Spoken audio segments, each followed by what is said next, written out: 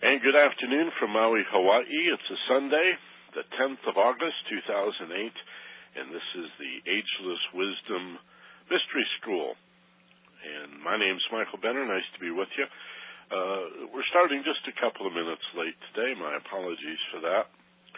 My web browser hung up, and I had to reboot the whole thing. But we look good. We got people on the telephone. Let me check this. Excellent. And we have, let me check the web count. Good. So we're looking in good shape, and we're going to have lots more people join us in the first 10 minutes. So I'm not too worried about starting a little bit late. Thanks for your patience. Our theme for the day, or our theme for the week, if you will, is happiness for no reason. Why are you so happy? Well, what do you mean, why am I so happy? I mean, what kind of question is that? Why do we, as I said in the newsletter and the reminder, where in the world did we ever get the idea that we need a reason to be happy? Now, again, to a reasonable or logical person, that might seem like a silly question. Well, of course you need a reason to be happy. I don't think so. I think there is underneath happiness something called joy, which we can tap into again, which we can, in a sense, rejuvenate and resurrect so that we can be happy, spontaneously, joyful for absolutely no reason. Without a reason, or in spite of the reasons that you may have other feelings also.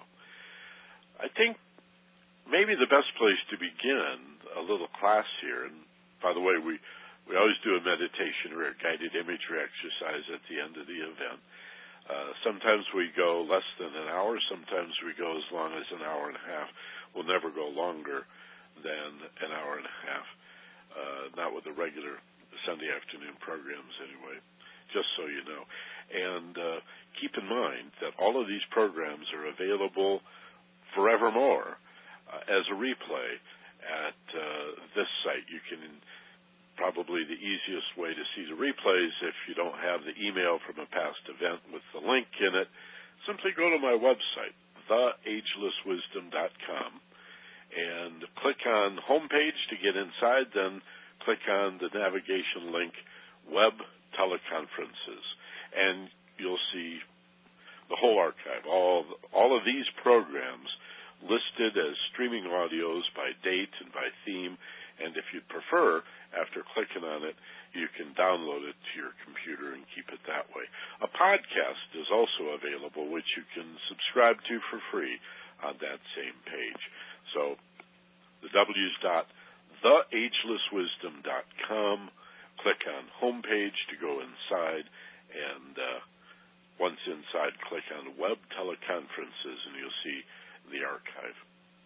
Happiness for no reason, our theme today. Again, I think the best place to begin is to talk about happiness as a means, a way, a path to whatever results or desired outcomes you wish to create in your life. But we make a serious mistake if we think that happiness is a goal or an outcome.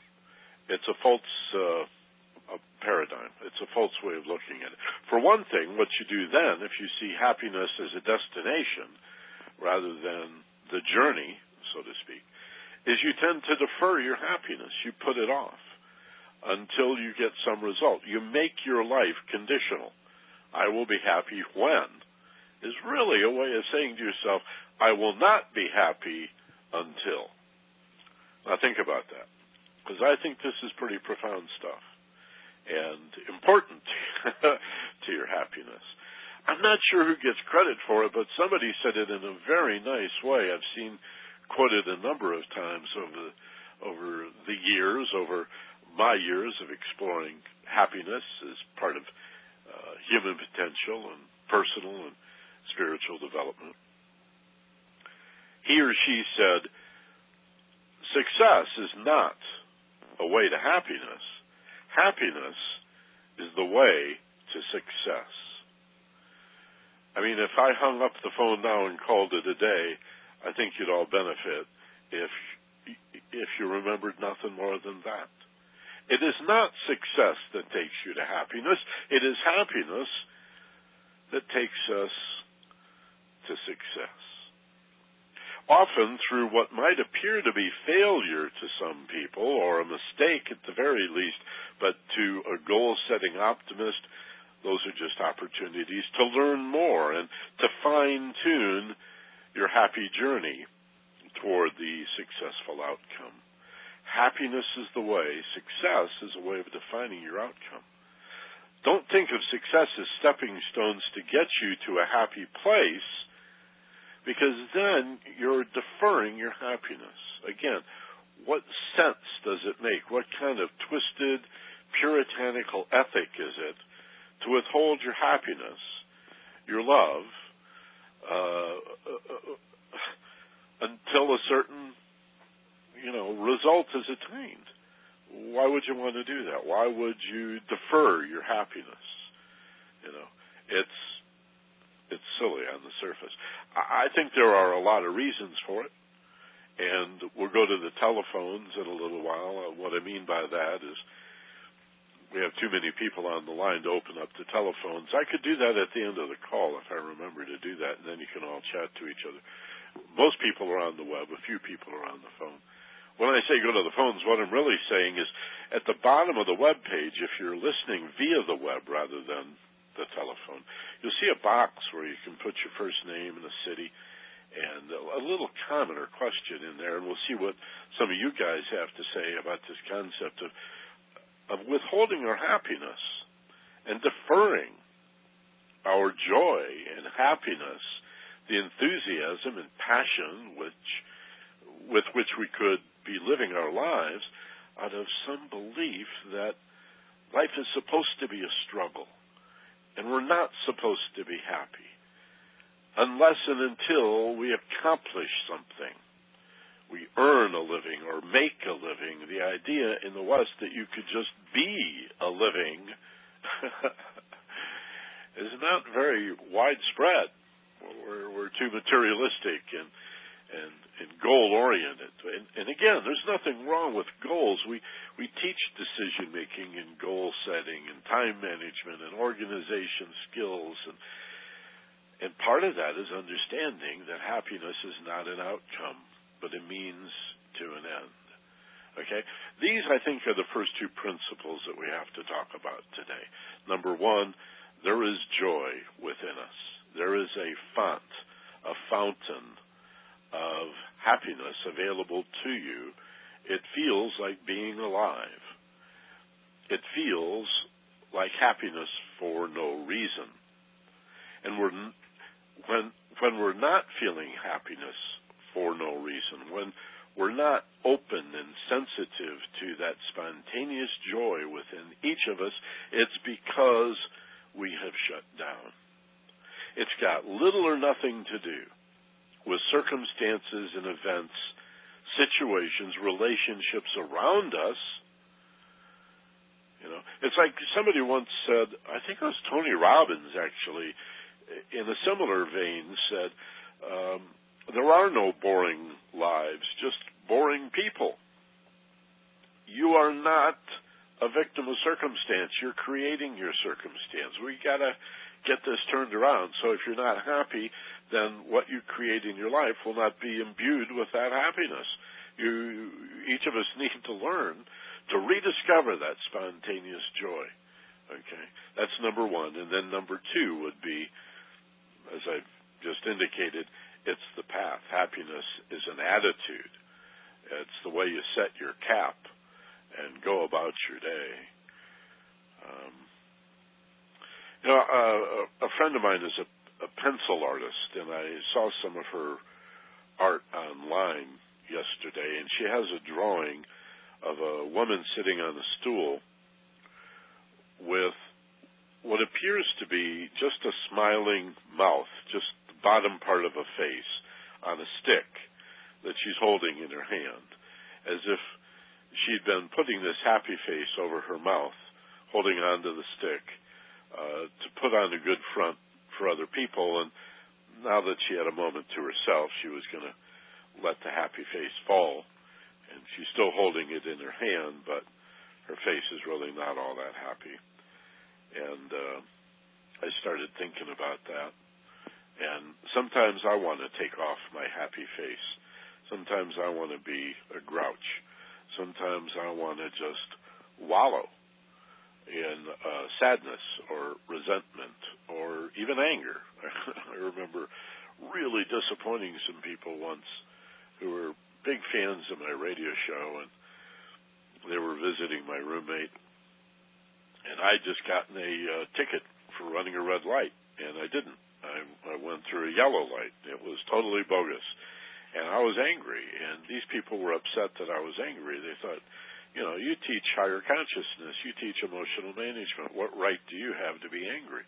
And I said, I'll be fine in a minute. I'm venting. I didn't know. I was in my own home, for God's sakes. I didn't know that it was not okay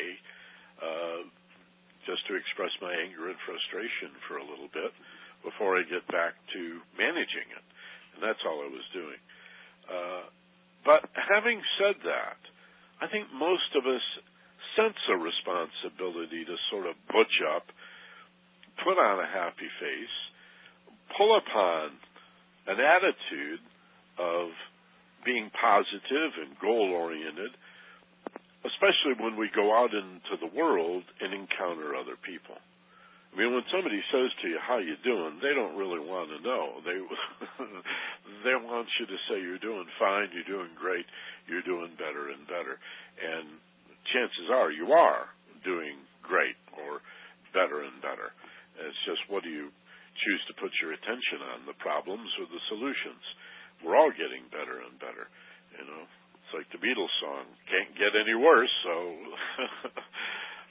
There are those cycles in life, of course, the highs and the lows, but having said that, and accounting for all of the peaks and valleys in our lives, generally they are getting better. Anything that appears to be getting worse, if you zoom out, if you stand back, if you detach a little bit and see the bigger picture, you'll see the growth opportunity and the overall unfoldment.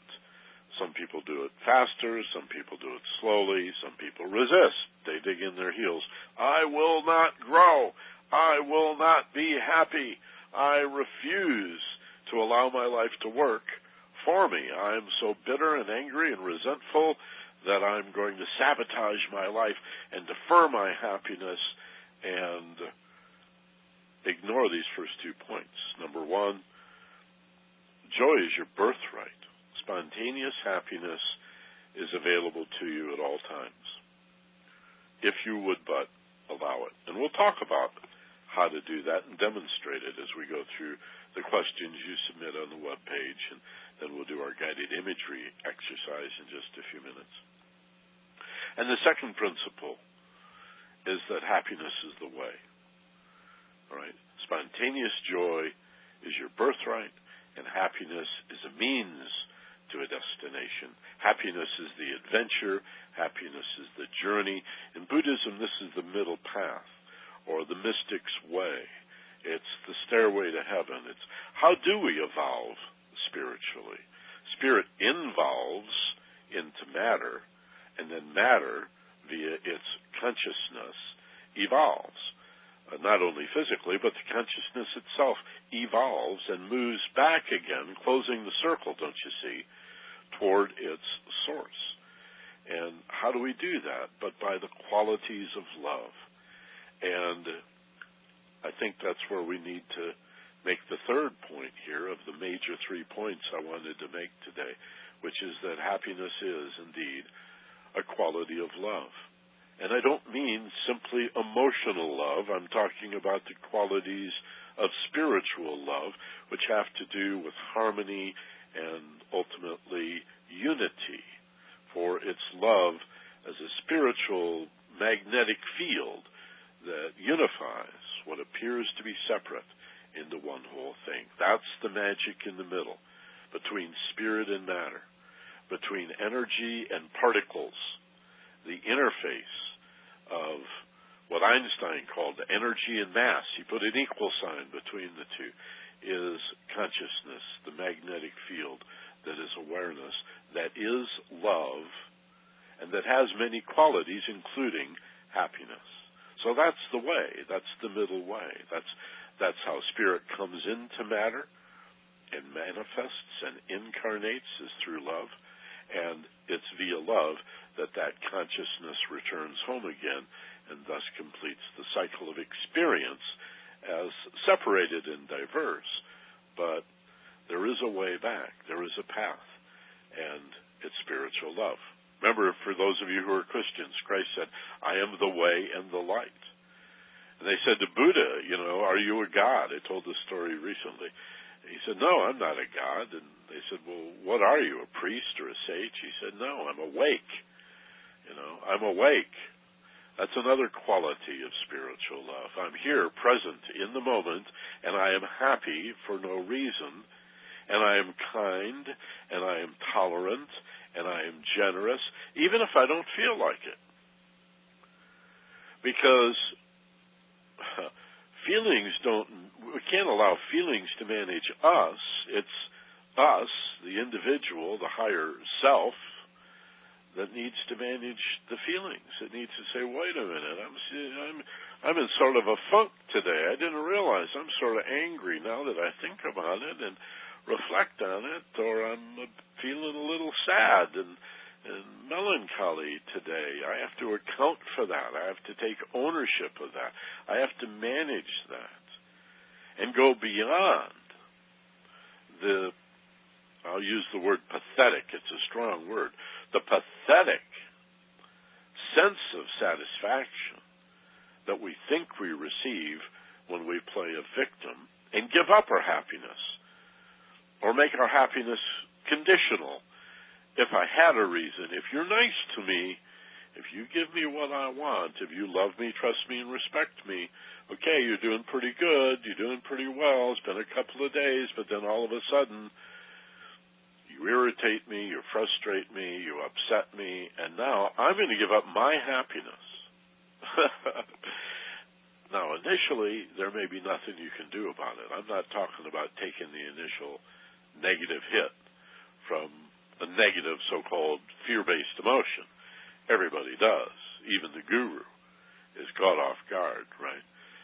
The only thing they're able to do is adjust, account for that sadness, take ownership, learn from it, and release it a whole lot faster than most people, and certainly faster than those that hold on to the misery, wear their misery on their sleeve, play victim out of a pathetic, really, attempt to earn sympathy from other people.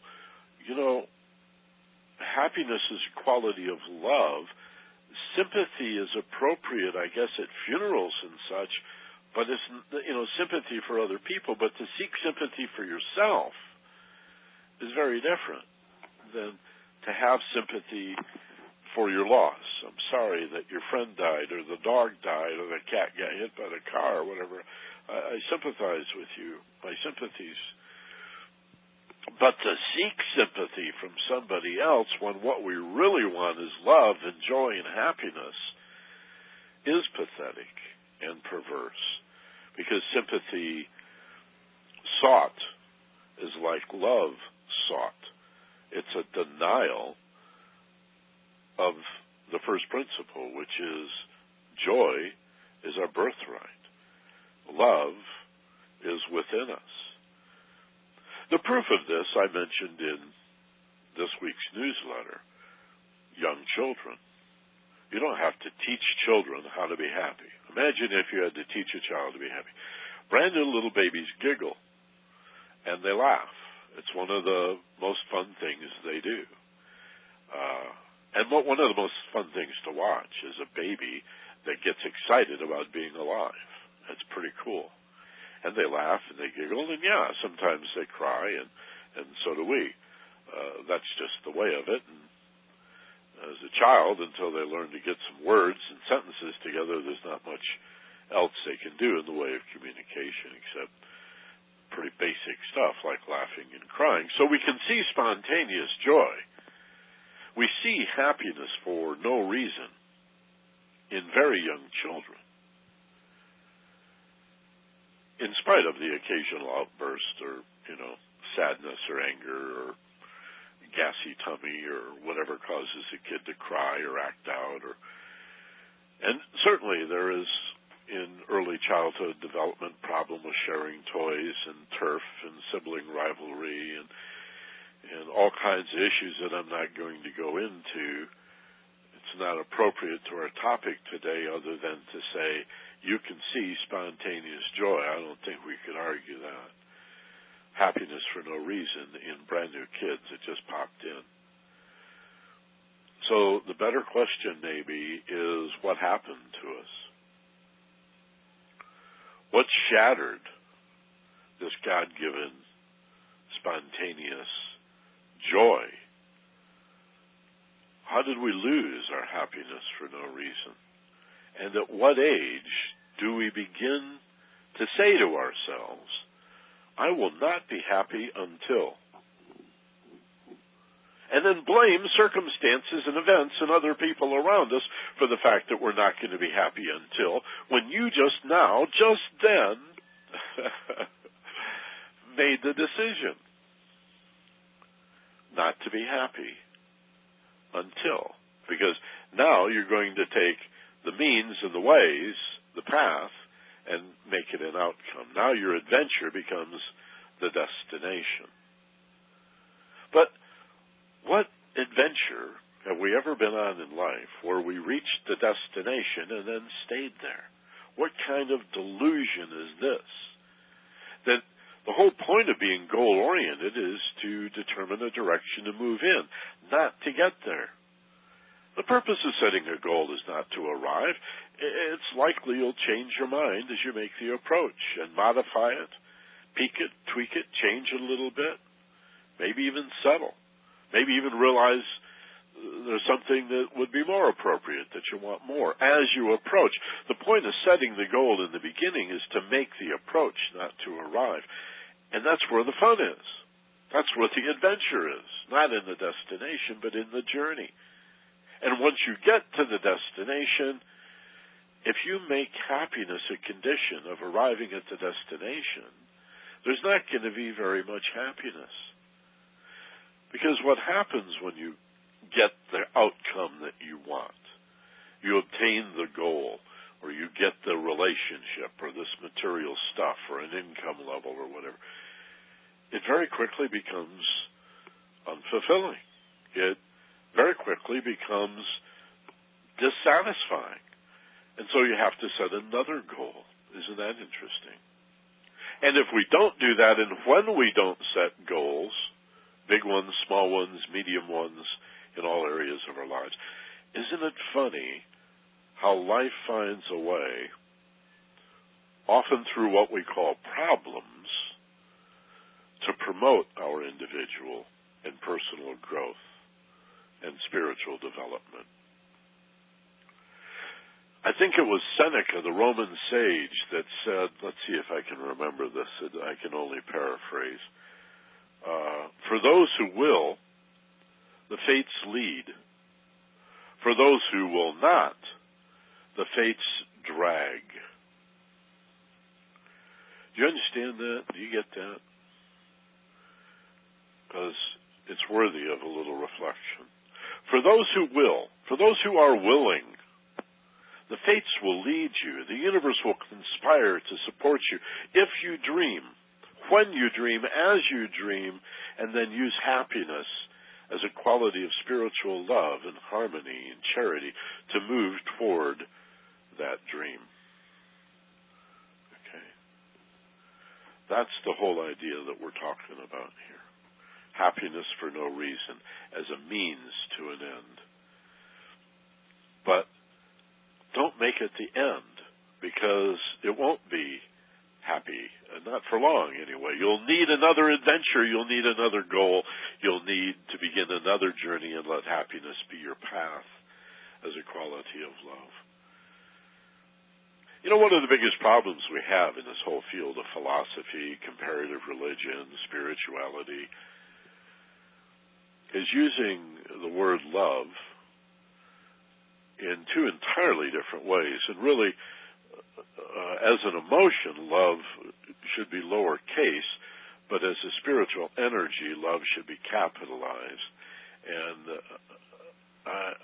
I think this has been a problem since the beginning of time. Again, in the Christian frame, Christ saying to love your enemy, that was 2,000 years ago. Clearly, we don't get that. We don't get that. The idea that Christ was a pacifist, blessed are the peacemakers, the meek shall inherit the earth, turn the other cheek, walk the extra mile, give away your riches. Hey, it's pretty clear Christ was a non-materialist and a pacifist. But, gosh, Catholic, Protestant, just about anywhere you turn, you'll find so-called Christians promoting war, blessing battleships. And it wasn't that way before the church. In the 200 or 300 years between Christ and the church, we talked about this just a week or two ago, how the Christians that were captured by the Romans as slaves were fed to the lions because they refused to fight. They said, yeah, but it's self-defense. You'll be killed if you don't fight. We're going to throw you into that gladiator ring, and if you do fight and you win, you can earn your freedom. You'll be a free man. And everybody will live happily ever after if only you will fight. And the Christians said, we can't do that. We're Christians, and we don't fight. We're pacifists. And they said, well, then we'll feed you to the lions. Well, what happened? Well, a couple hundred years into that, the church started, the so-called Catholic Church, and that all went away because they had armies and they had crusades. And it was one of the crusaders in the 9th or 10th century that stated that famous quote about killing other Christians. He said, just kill them all, the mystics too. The pacifists, kill those Christians and let God sort them out. Kill them all. That didn't come from the Vietnam era, as is often quoted, or if it did, it goes back to the 9th century and the Crusaders, because they were killing a lot of Christians that didn't agree with the church, partly about pacifism and partly about the nature of the overshadowing soul. So I don't want to get too far afield here. It's just that we need to understand that emotional love is not what we're talking about when we talk about the qualities of love as happiness for no reason, as joy, as kindness. Love your enemy love means don't scare them. Feed them, and maybe they won't be your enemy. Imagine if we dropped bread and books instead of bombs. If big airplanes flew over Afghanistan and Iraq, I know some people look at me like I'm crazy when I say this, but it's why we never went to war with the Soviet Union. I wish people understood this. Soviet Union was never a threat to the United States because during the entire Cold War, we were feeding them. We were feeding the Russian people, the people of the Soviet Union. America was their breadbasket. There was no way they were going to drop a bomb in the middle of their farm, right? And if we fed our enemies and if we fed our own people and educated our own people, that'd be one thing. But imagine feeding your enemy. That's what it means to love them, not to emotionally have affection and want to kiss them on the face, and that's not love your enemy. But we get all mixed up around this word, and the relevance here is we're talking about happiness for no reason, joy, as a means to an end, so that happiness is understood as, and love and joy are understood to be the means and the way and the path to an outcome, to a success. Don't turn it around. It's not success is the way to be happy. Happiness is the way to success. And then you don't withhold it. Then, I mean, what does that mean? You understand what I'm saying, right? It means pull upon this higher sense of love. And when you love your enemy or love people that you don't like, that's putting the happy face back on, like the pencil drawing I talked about a few minutes ago. That's saying I'm going to butch up, and if I am sad or depressed and somebody says, how are you doing, I'm going to smile and I'm going to say, fine, unless it's a very close personal friend. And then I might say, well, I'm doing pretty well, but can we talk later? I'd like to share some stuff with you. Or I'm doing okay, I'm going through some stuff. But, I mean, just to frame it in a positive way, don't we have that responsibility? I think so. Not only to refuse to seek sympathy from other people instead of love, but to give love. And again, not just the emotional small L love. That doesn't make much sense. Baby, oh baby, that stuff is not what we're talking about in day-to-day relationships with everybody you meet, even people you don't like, even people that could be your enemy. You don't have to like them. You do have to love them. You could feed them and give them books on an international level and on a personal level. You can love them, meaning don't frighten them. Be kind. Be happy. And give that away. Radiate that effortlessly. And then, of course, the gift is in the giving. You don't need anything in return. There is no expectation in kind or in karma. You've already given the gift because you're happy for no reason. You smile at somebody, nod, say hi, and they just might do the same thing. Are you willing to do that on the street? Are you willing to do that in the workplace? Are you willing to stretch the boundaries of what you're willing to do to initiate happiness in the world from your fountain of spontaneous joy? To refuse to delay your gratitude, to see happiness as a quality of spiritual love available to you at all times, pull on it, account for it, adjust for it, generate it, radiate it out into the world, happiness, joy, for no reason. Give that away and see what happens. See what you magnetize. See what you draw toward you. Because grumpiness or an appeal for sympathy or a refusal to acknowledge our happiness, what is that going to magnetize? What kind of response are you going to get from other people? And sometimes we say, well, I don't care. I mean, what's the cause and what's the effect here? You go out into the world with attitude and then use the world's response as a justification for the attitude that we initiated. Pathetic. We've all done it. We'll probably all do it again. But by study and meditation and mindfulness, those three things, study, like coming to this class, meditation, practice every day for 10 or 15 minutes, mindfulness, a kind of waking meditation where you're, like Buddha said, in Christ, I am awake and I am the way and I am self-aware and I am conscious and I am that I am, the consciousness, and I have choices and I make choices and I initiate my life, and sometimes it feels like it's being done to me because it's cyclic and it has its ebb and flow. Life has its in-breath and its out-breath. There is that which is done to me, but that's not nearly as significant as the responses that I choose to initiate and the desired goals and outcomes that I choose to initiate.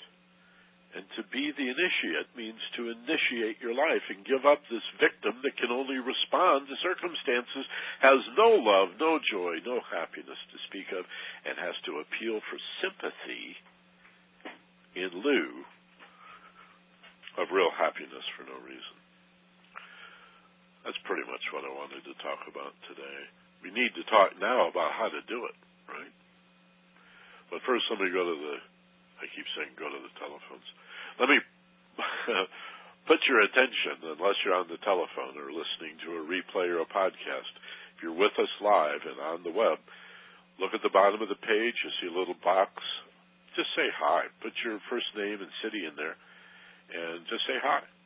Or even better, if you have a comment about our topic today or a question, or even in a more general sense, beyond happiness for no reason and joy, the difference between emotional love and spiritual, capital L love, any question about personal or spiritual development, you can put that in there too and hit the submit button, and we'll take a look at it. And then we'll do our visualization exercise for the day. From Lake Forest, RJ, that's Randy, and he says, aloha, wishing all happy and peaceful day today and blessings. Thank you, Reverend Randy. I don't know if Randy still calls himself Reverend Randy, but he'll always be the Reverend to me. And I hope you're doing better and better. Charlotte in Montreal is with us again. Good afternoon, Michael. She responds directly to the phrase I put in the newsletter about whatever happened to that spontaneous joy that bubbled up out of us as young children. And Charlotte says, I think it is fear. Fear of failing our exams, of not getting the job, of not having enough money to feed the kids, fear of the unknown, fear of not being loved, fear, suffocating fear. Well, I absolutely agree. The only thing I would say about fear, and will continue to say week after week after week, because it is so basic, so seminal, so fundamental, and thank you, Charlotte, for reminding us, is that it is not simply the opposite of love. It is certainly not a force that opposes love. Fear and love are opposites only in terms of semantics. As energies or forces, fear is the absence of love. Fear is like darkness and cold, the absence of heat and life. Heat and light are source-specific, point-specific. They come from someplace. They radiate according to laws of energy and thermodynamics and travel at light travels at a given speed. The darkness and cold do not have those properties. They're not energies. They exist where there is an absence or shortage of energy, and so it is with fear. And this all-consuming fear that Charlotte's talking about here is the absence of love and the absence of happiness for no reason. But it is suffocating, as Charlotte said, and you get in this catch-22, this vicious cycle, and it feels like fear is blocking our happiness, but it's, I would suggest, ultimately our unwillingness to be happy for no reason that creates the fear. It's our unwillingness as teenagers and adults to be happy and joyful spontaneously, to be happy for no reason. It's our unwillingness that creates the fear in our lives. We play small. This is another program. I don't want to get too far off the track, but yeah, she's right. And both things are true. It is a cycle, and so fear is being done to us, and fear does, dim the light, so to speak.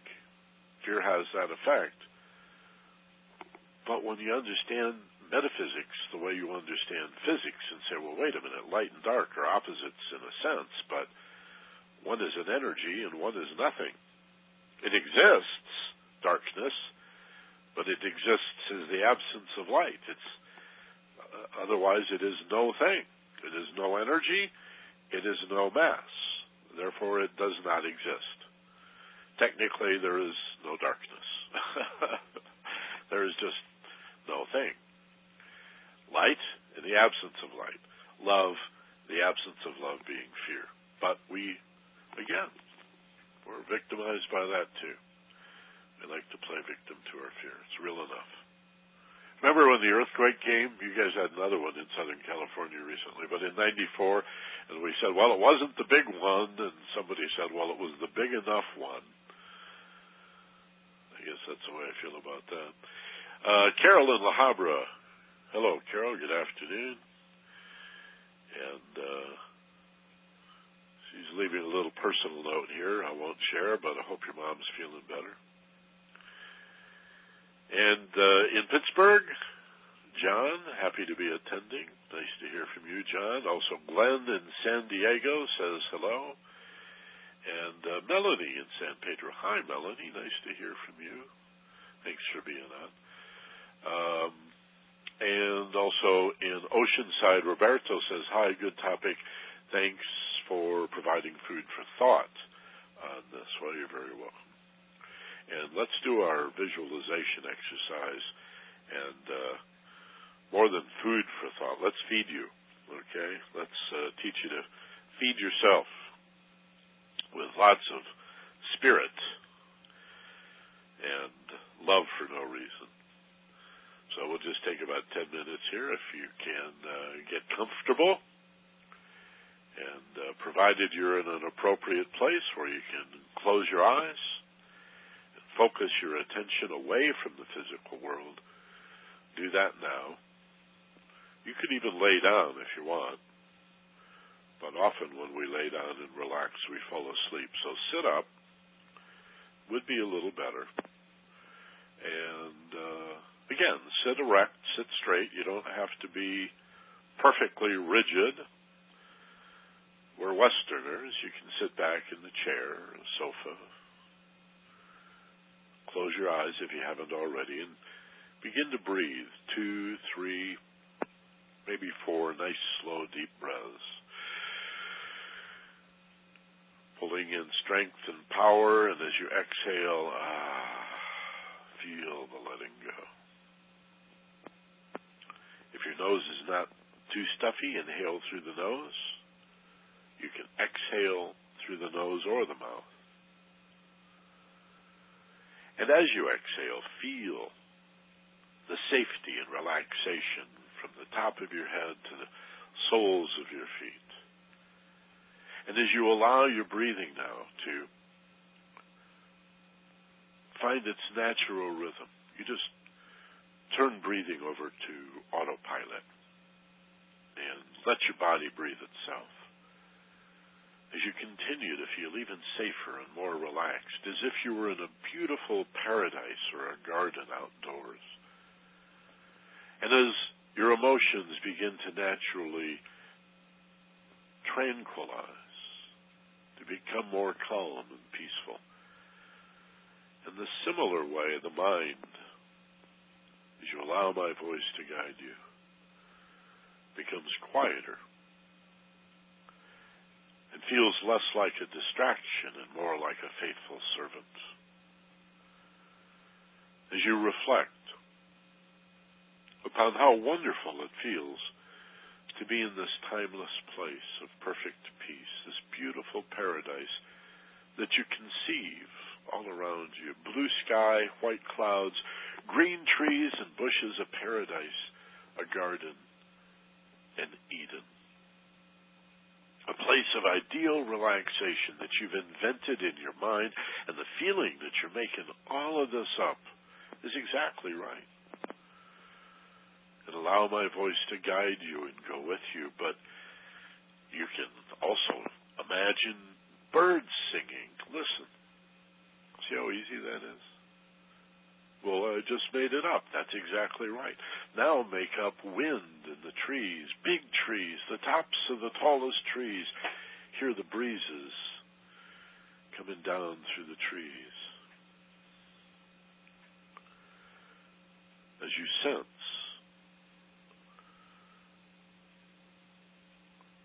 just how irrelevant time is, what day it is. As you feel as if there's really nothing else you'd rather be doing than just spending another 6 or 8 minutes here in this beautiful place. No place else you'd rather be, but sitting quietly upon the earth, or a rock, a tree stump, or a log, in a forest or a meadow, in the sunshine, or a cool, shady spot. You dream it up. Maybe by some water, a little lake or a stream. Begin to reflect on the simple concept discussed today that happiness is not a goal, but the means to success. Remind yourself and tell yourself how easy it will be to remember forevermore that success does not bring us to happiness. It is happiness for no reason that creates success. It's the adventure, the journey, not the destination. For when we get to the destination, we must begin another journey or we feel unfulfilled. Make a decision right now. In this level of mind where you're so lucid and focused, make a decision now to honor the spontaneous joy that you were born with and that at some point you gave up. Imagine trusting your first impression. Make this easy. Imagine how old you were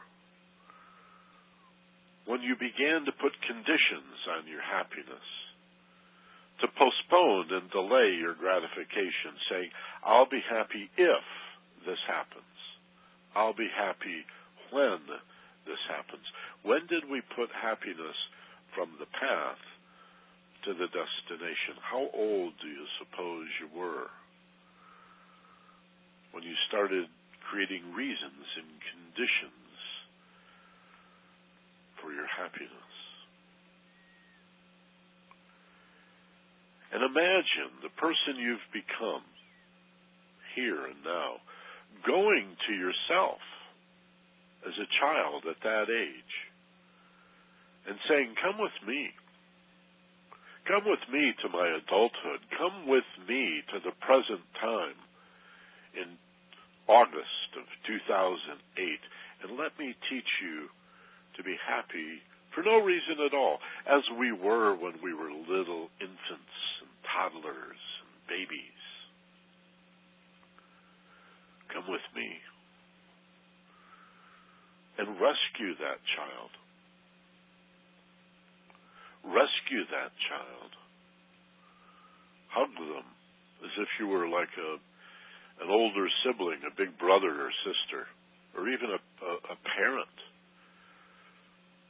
As you rescue yourself from that childhood fear that you needed now reasons to be happy, and bring that child into the present moment as if embracing them with the comfort, the safety, and security of knowing they are the love they seek. They are the happiness they seek. We are that now for no reason. It's our identity. It's not an event. The qualities of love, including happiness, are just that. They're qualities, not quantities. They are a means to an end, not the end. But we have to allow for it, account for it. Give up our sense of delayed anything and live in the moment. consider, in this wonderful place of perfect peace,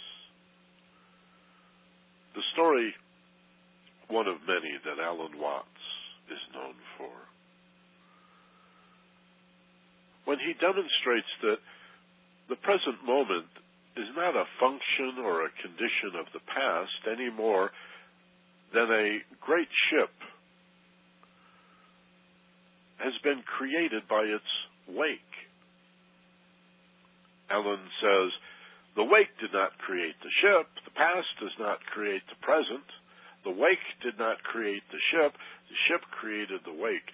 Anything that seems to be in the past was created in the now. That past doesn't need to be real if you don't drag it with you wherever you go. Let it go. The conditions on happiness, the belief that somehow we benefit from delaying our happiness. And give yourself permission to be here and now, to be the ship that creates the past from the now, that plans the future from the now, that creates all from this moment of happiness and love and peace. Not for a reason, but as an identity. You are the love and the happiness you're looking for. Imagine you as the adult you've become teaching this to the part of you, the child you were, who seems to be with you now, when you decided to delay your happiness, when you decided happiness needed reasons. Teach the child, you are the love, you are the joy, you are the happiness you've been looking for. And those who teach learn twice. And it feels affirmed and confirmed as you embrace this child and bring them into your heart, caring for them forevermore, protecting them from the delusion of scarcity and poverty in this world, allowing us to open our minds and open our hearts, free to love, free to be happy, to reconnect with nature, including our own human nature, without reason,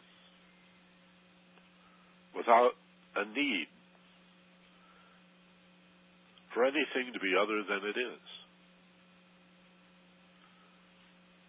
Feel that happiness for no reason. That's called joy. And it is not merely a condition or a state. It is your identity. It is the prime motive. And if there is a reason for happiness and love, it is simply this, that love is who you are. Love is what you are. Love is that you are. The love we've been seeking has been within us and continues to be within us all along, not contained inside, but rather the essence of what it means to be or not to be. Feel this happiness for no reason. Feel it in your body. Where do you feel it? Notice in your body where you feel happiness.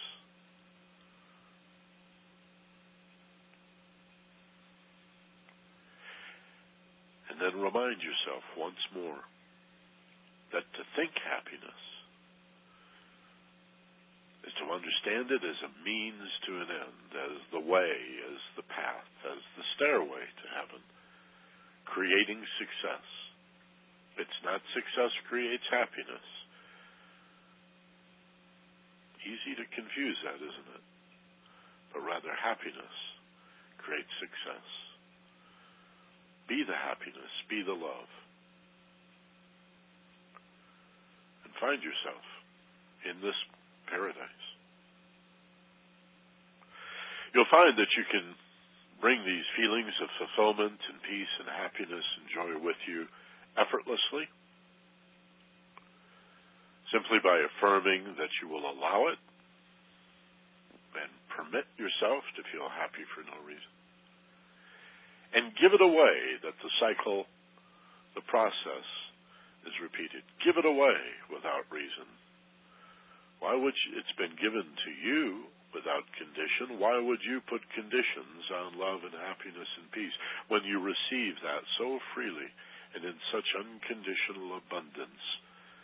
Give it away that you receive even more. Give away your happiness for no reason. And give it away for no reason. And see what happens. And this will also be easy for you to remember and understand as you reflect upon it, and maybe even listen to the replay later today, tomorrow, or a week from now. And as you reorient yourself toward the sound of my voice, remind yourself where you are. Take a nice, slow, deep breath, pulling in strength and power. Hold for a moment as you peak, and now, as you exhale slowly, open your eyes, wide awake, alert, refreshed and rested, with a clear memory and a deep understanding, feeling fine, back in the room. And there you go. Thanks very much. So hope you enjoyed that. I sure did. I enjoy all of these. I really do. And I try not to go too far afield, but at the same time, I don't want these to be too separated and too insular.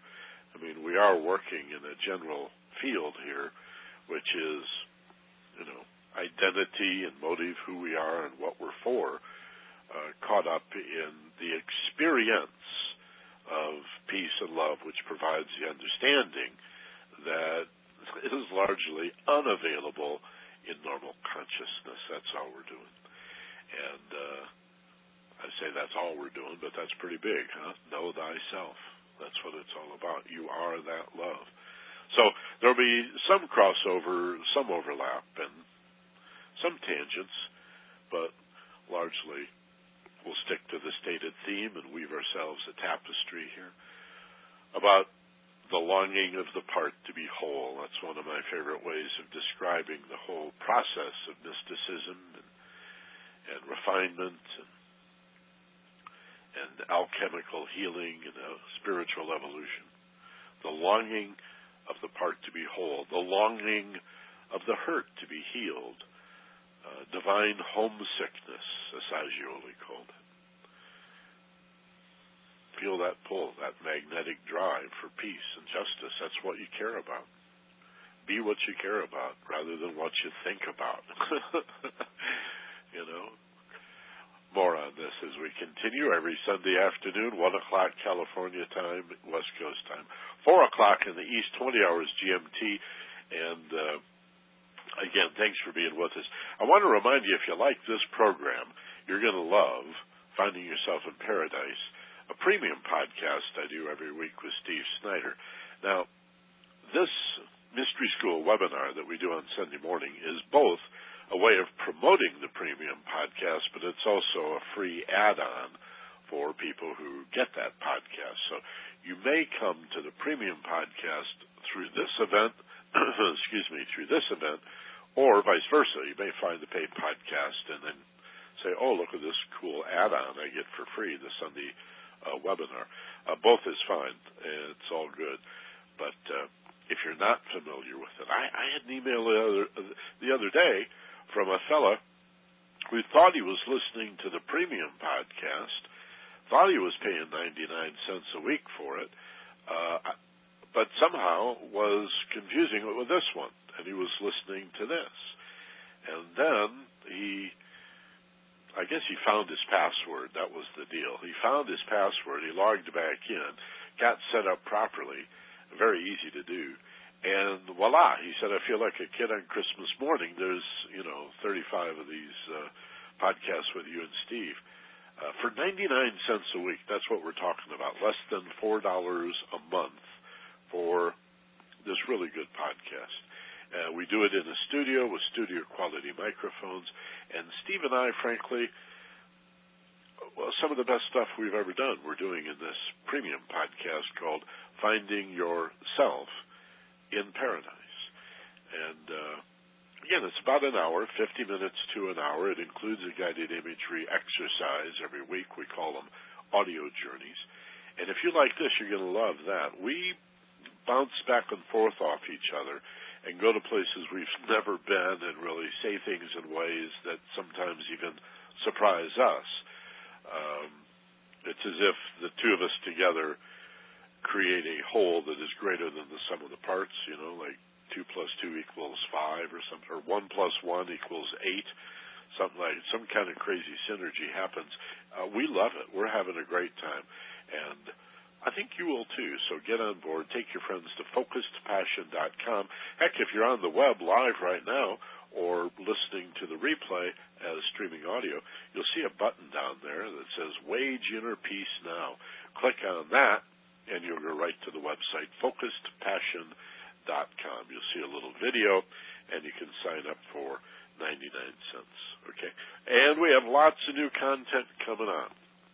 I want to tell you about that and also remind you that these products are all guaranteed. This doesn't come up very often, but they're all guaranteed. If for any reason you're not happy, then we'll refund your money for that month. 99 cents a week. So money is not an issue. FocusedPassion.com. I think you'll dig it a lot. Okay. Click on Wage Inner Peace now. And finally, before I let you go, let me acknowledge a few other people that are listening in. And let's see. One is talking about depression and how to switch back to happiness and how long does that take. That's a fellow named Jerry in Southern California. Lorelei also says hello. Robert in Irvine says hello. Jerry, I'm going to do a program on depression real soon, maybe even next week, but certainly in the next few weeks.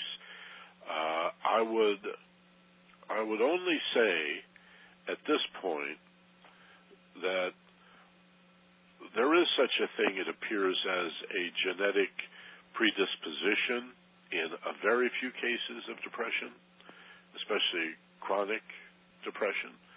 And there are certain illnesses or conditions like hypothyroidism, for example, that can create as a symptom a feeling of depression. But the vast majority of depression is rooted in anxiety and stress, and it may be best understood as inner-directed anger. Now, I haven't talked to you, and that's something that any one of you, all you folks, could consider. I'm in Hawaii, but I do telephone counseling. I just don't mention it much, but I'd be happy to talk to you about setting something up. I do a free intro, 15, 20-minute intake session for Jerry or anybody else that wants to talk about private work, coaching, counseling, training.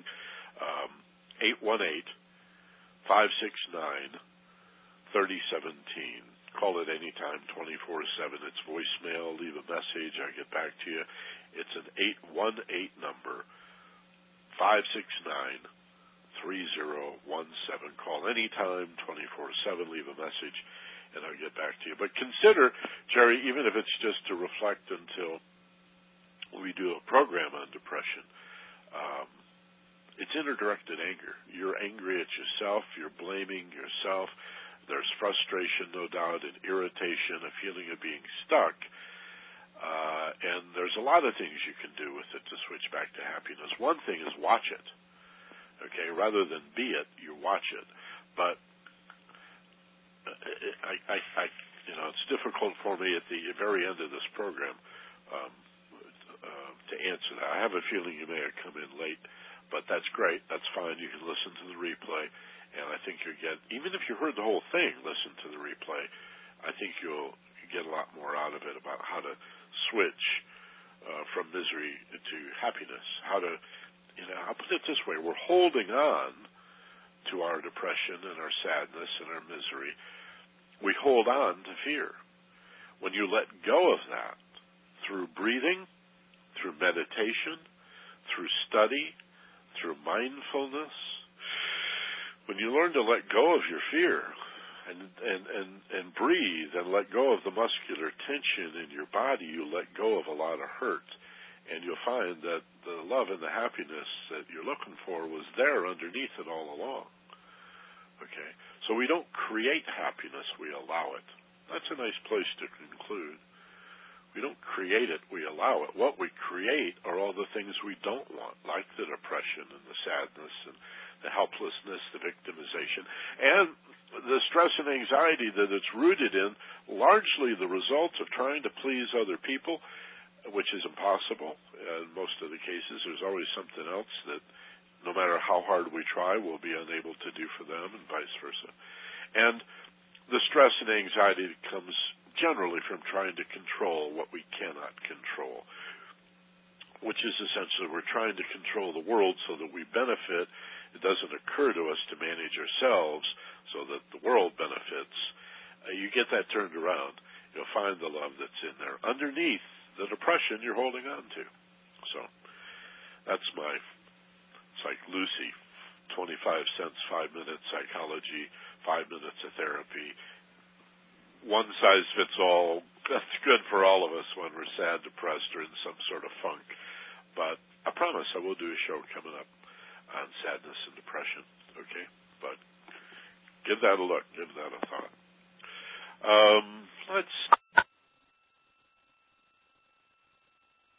I guess that about does it. I just wanted to check the web counts here. Yeah, this is what I thought. This is good, though. It's very interesting how people stay through the meditation and then it went a little long and they drop away. I can't see you. I don't know you. I see the numbers, and I love that you're here, and I'd love to hear from you. You can, again, call me at 818-569-3017. You can email me at my initials at theagelesswisdom.com, mb@theagelesswisdom.com. And then we can communicate back and forth in a much more personal and intimate way. Okay? So, thanks so very much, and join us next Sunday. Be sure and tell your friends, please. I have a small list that I mail to just a couple thousand people who have written to me over the years, but if you have friends who are interested in these kinds of things, human potential, personal growth, spiritual development, success, fulfillment, forward the emails you get to them, and or just send them to the website so they can sign up for themselves. theagelesswisdom.com, on the very first page, is a big button to get the free newsletter. Okay. So, thanks for listening, and have a wonderful week. We'll talk to you next Sunday. Aloha from Maui, and as always, be gentle, love life, and take care of each other. This is Michael Benner.